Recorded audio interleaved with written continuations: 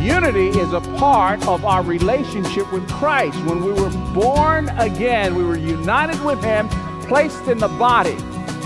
And He's saying, don't mess up the unity that's been given to you. You maintain it. You don't create it. It's already there. Welcome to Living a Legacy, featuring the Bible teaching ministry of Crawford Loritts. If you're new to our program, our teacher has been in Christian ministry for over 50 years, serving as a pastor, conference speaker, seminary professor, and author. His books include Your Marriage Today and Tomorrow, Unshaken, and Leadership as an Identity. The messages we feature on Living a Legacy come from Crawford's 15 years as pastor of Fellowship Bible Church of Roswell, Georgia. Today, Crawford leads the Christian mentoring ministry known as Beyond Our Generation. Unity in the body of Christ. We're learning just how important that is. The unity we display as believers can have a huge impact on those who are seeking the Savior. Discord becomes a distraction. So how can we better nurture unity among ourselves? That's the focus in the second half of Crawford's message titled Unity.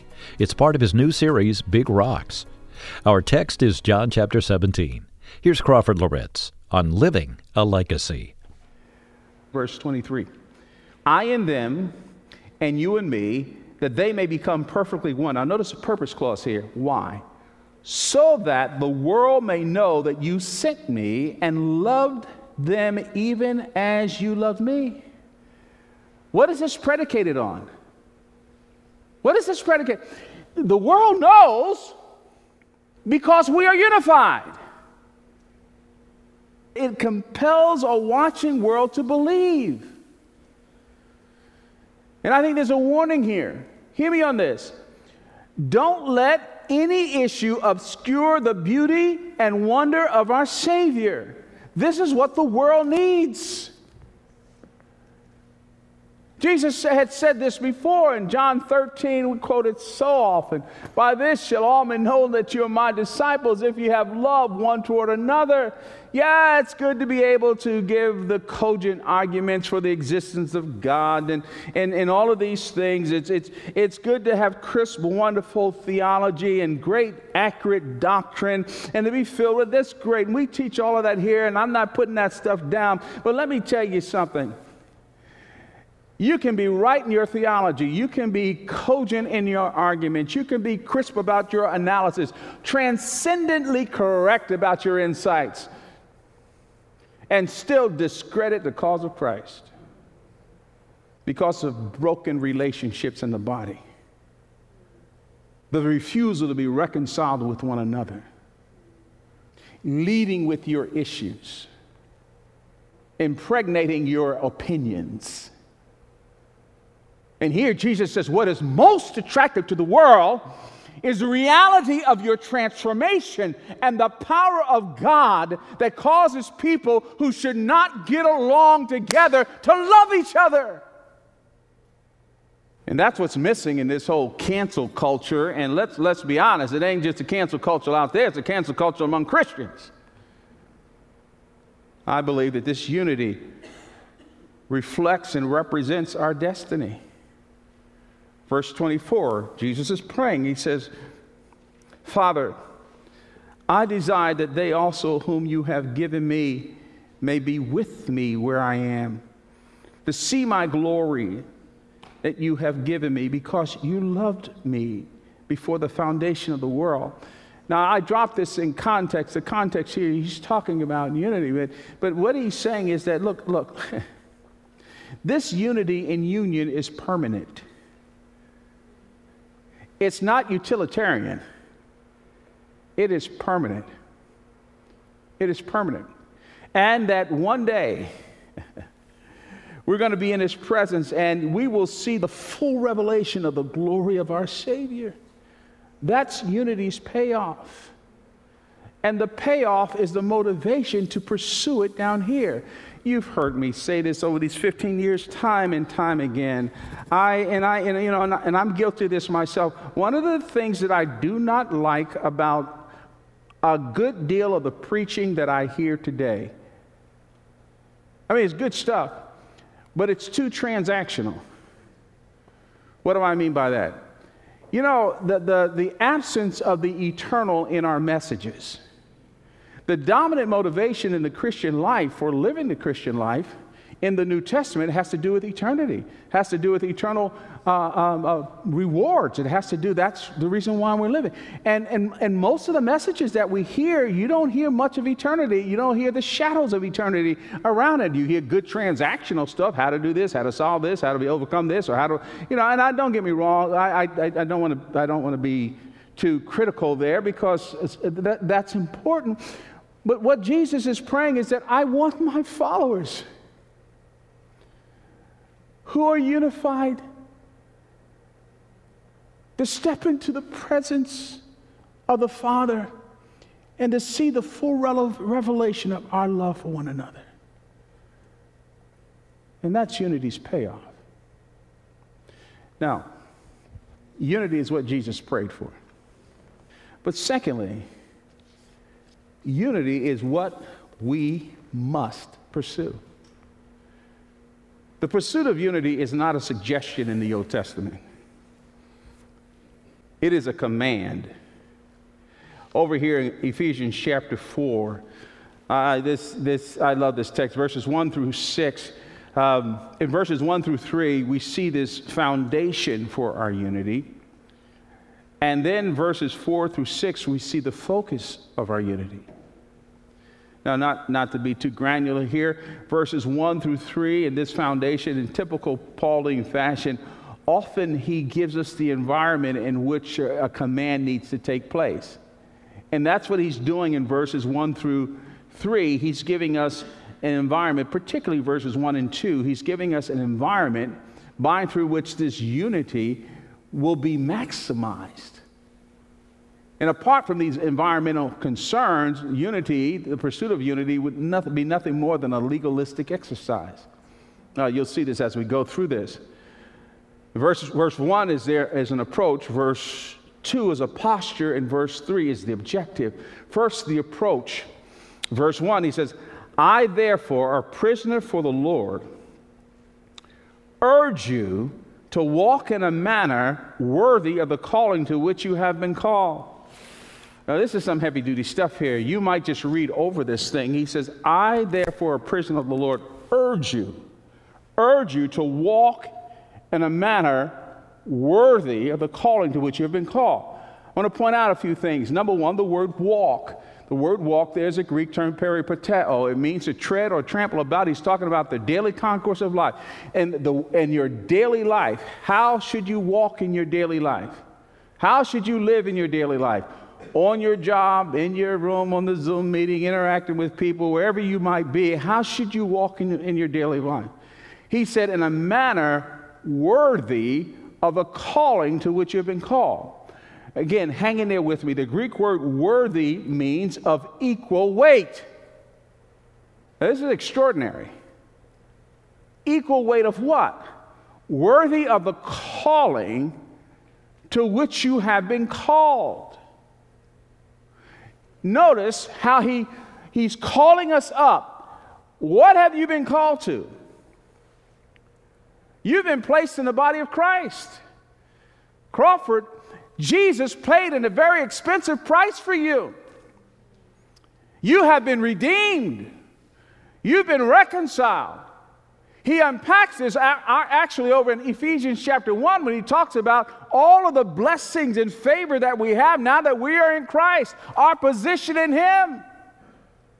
We are complete in Him, blessed with every spiritual blessing in the heavenlies. That's our calling. Now he says, you make sure that your life reflects the weight of that calling. You don't live your Christian life based on your opinions, Crawford. You don't live your Christian life based upon your preferences. You don't a la carte and pick and choose. No, there's a plumb line. There's accountability. There's responsibility. You've been called to this, so walk like this. That's the approach. Now, I know that that's heavy stuff, But too many Christians are trying to negotiate their preferences with God rather than obey what God has called us to be. Then secondly, there's this posture. Well, how do you walk this way? You can't walk this way being fully yourself. You can't walk this way by being arrogant. You can't walk this way by being hyper-opinionated. Well, here's the posture. He says in verse 2, notice the preposition, with connected to the calling to walk this way. With all humility and gentleness, with patience, bearing with one another in love. Let me just say a few words about these words. Humility. Humility is dependence on God and an others orientation. I don't have time to go through this, but one cannot be truly humble unless they're confident. What? No, that's true. I'm not playing with words here. I'm not playing with words. Insecure people are not technically humble. They are needy.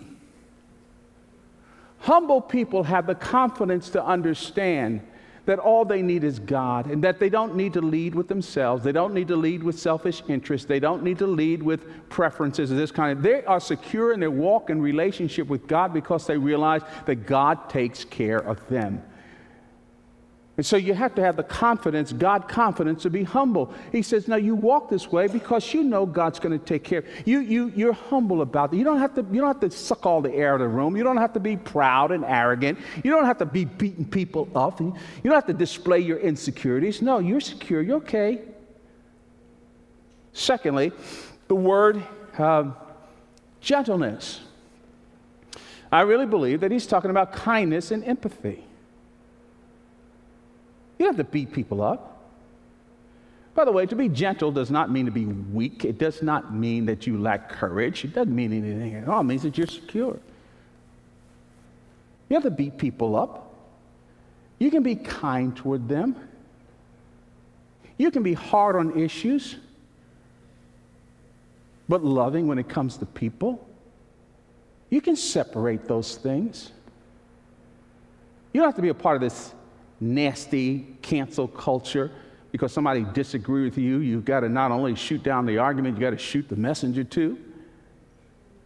Gentleness, kindness, empathy. Then he says patience. What's patience? Well, you look at the Bible. Sometimes the Bible sometimes will define what they mean. I think Paul defines what he means by patience. Notice the expression. He says, with patience.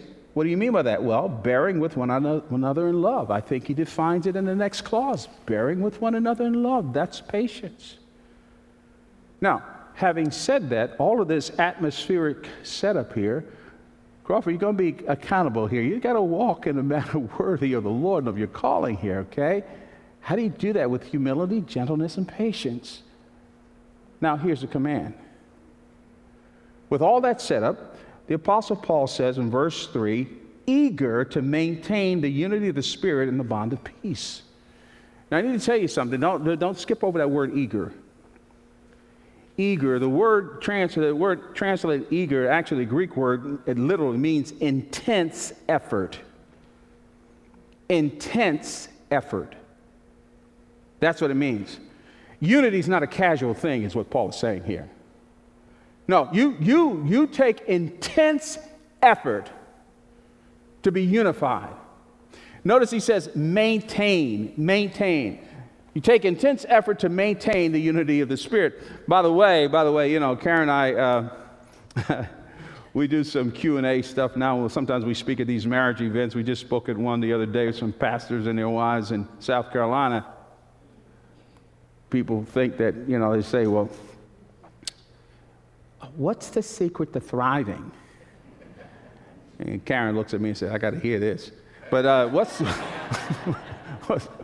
the secret to all of that? And we always disappoint them because they're probably looking for some little, you know, shortcut kind of thing like that. It ain't no secret, man. A thriving marriage takes work.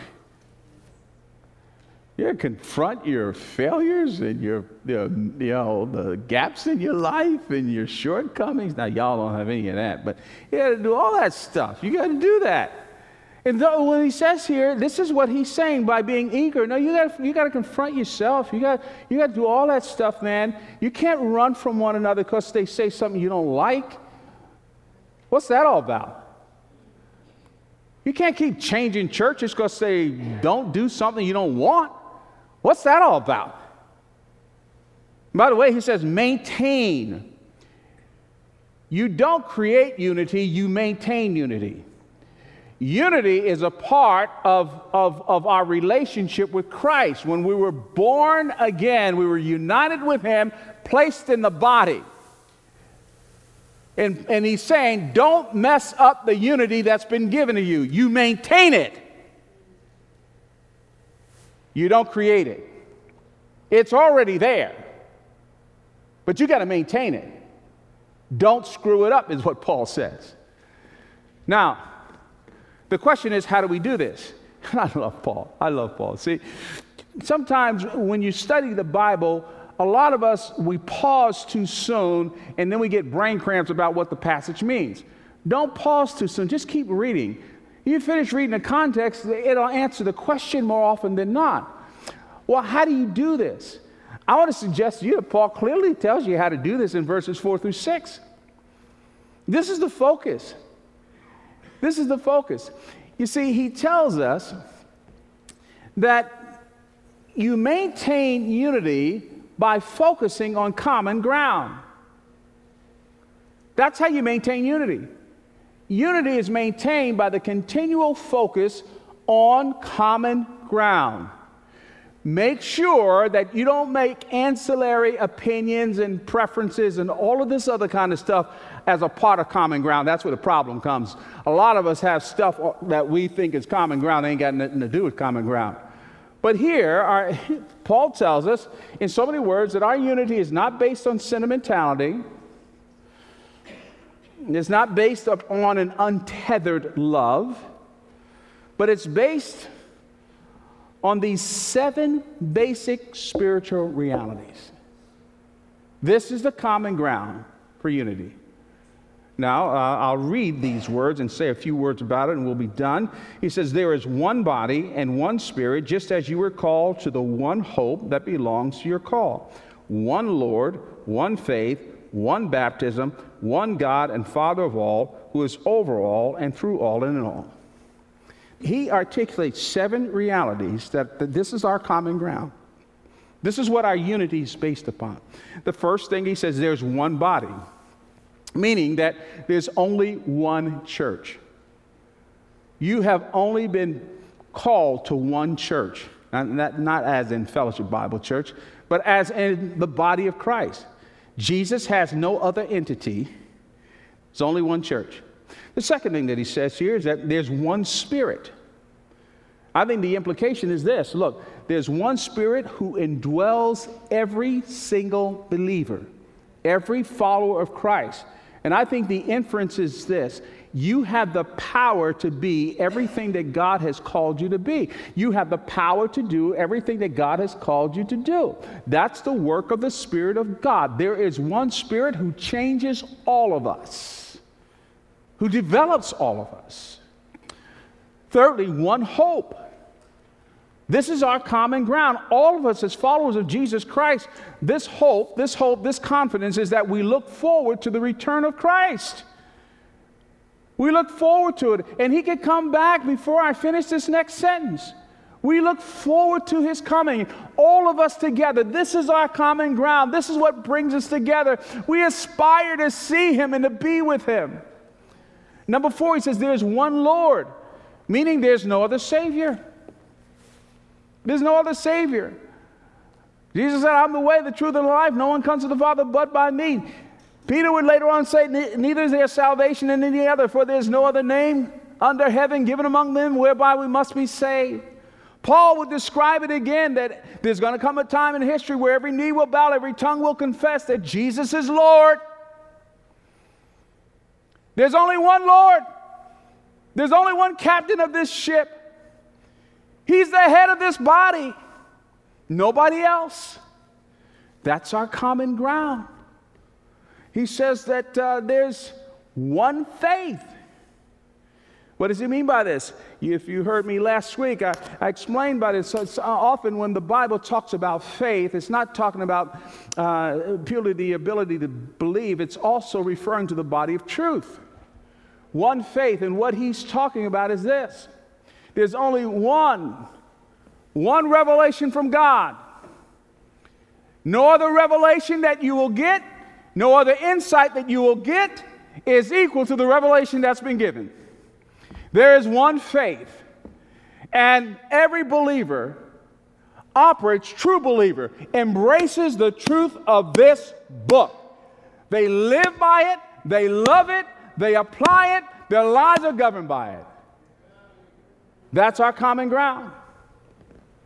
And then he says that there is one baptism.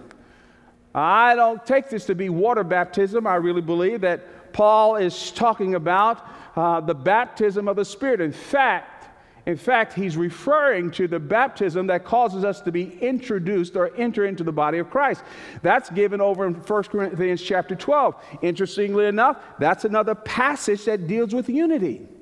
In that passage, he's talking about the gifts of the Spirit. He's talking about the unity of the body of Christ, that we are his body.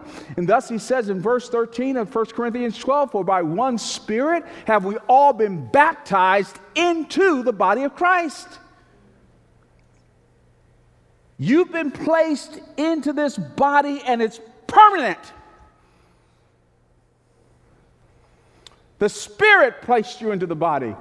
You didn't feel it, but at the moment of salvation, you're regenerated, indwelled, and baptized and sealed by the Spirit of God. You're a member of this body. And the seventh basic spiritual reality, which is our common ground, is that there's one God and Father. Notice God and Father. He puts that together. I think the implication is this, that we are children of the same God. And we should live and act in unity with one another. Crawford Loritts, our speaker here on Living a Legacy. Unity, it's not a suggestion, it's a command, and it's a tremendous way to demonstrate the power of the gospel. You can hear today's message again on our website, livingalegacy.org, livingalegacy.org. Many of Crawford's messages are also available to download for free. Look for the MP3 link on the website. Thanks for getting in touch with us. It's encouraging to know Crawford's teaching is being used by God to help you take next steps in your walk with Christ. Here's a recent email from Dorothy. I needed to write a note to say how much I love listening to the preaching style of Dr. Loritts. His messages are biblical, dynamic, relevant, and practical, and most importantly, life-changing. I listen with a pen and notebook ready. Crawford makes you feel as if you're on the front pew. The topic on discipleship was inspiring. I'm an online host community leader helping to mentor the women of iCampus at First Baptist Dallas. Please keep me in prayer as I take a bold step and in God's strength help meet the needs of our online community. Thank you so much, Dorothy, and we will pray that God uses you mightily in this online ministry. Now, would you take a moment to email us write to legacy@moody.edu, legacy@moody.edu. Thank you so much. Next week, how the Holy Spirit gives us power for living.